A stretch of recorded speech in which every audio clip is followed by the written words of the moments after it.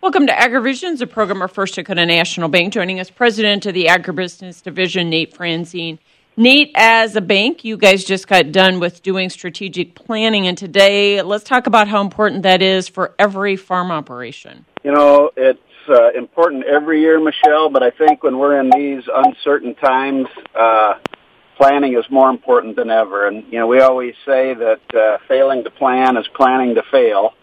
And, man, we would really want our ag clients out there to avoid that pitfall. It's so important to take a step back from the grind and all the challenges you're dealing with day to day and think forward, look ahead, and plan a little bit for how you position yourself better for improved success.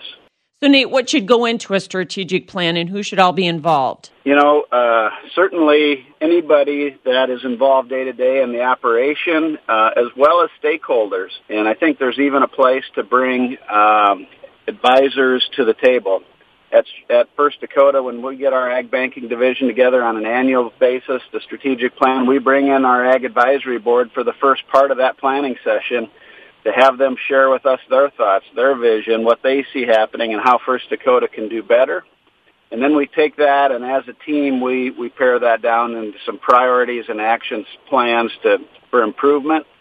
You always look at your SWOT, strengths, weaknesses, opportunities, and threats, and all of that folds into that action plan. And, you know, the big thing I'd emphasize, Michelle, is strategic planning is worthless unless you develop a plan and you execute on that plan. You have to follow through and do something and make improvements and take action. Some great insight. Thanks so much for joining us. Nate Franzén, President of the Agribusiness Division for First Dakota National Bank, with today's AgriVisions.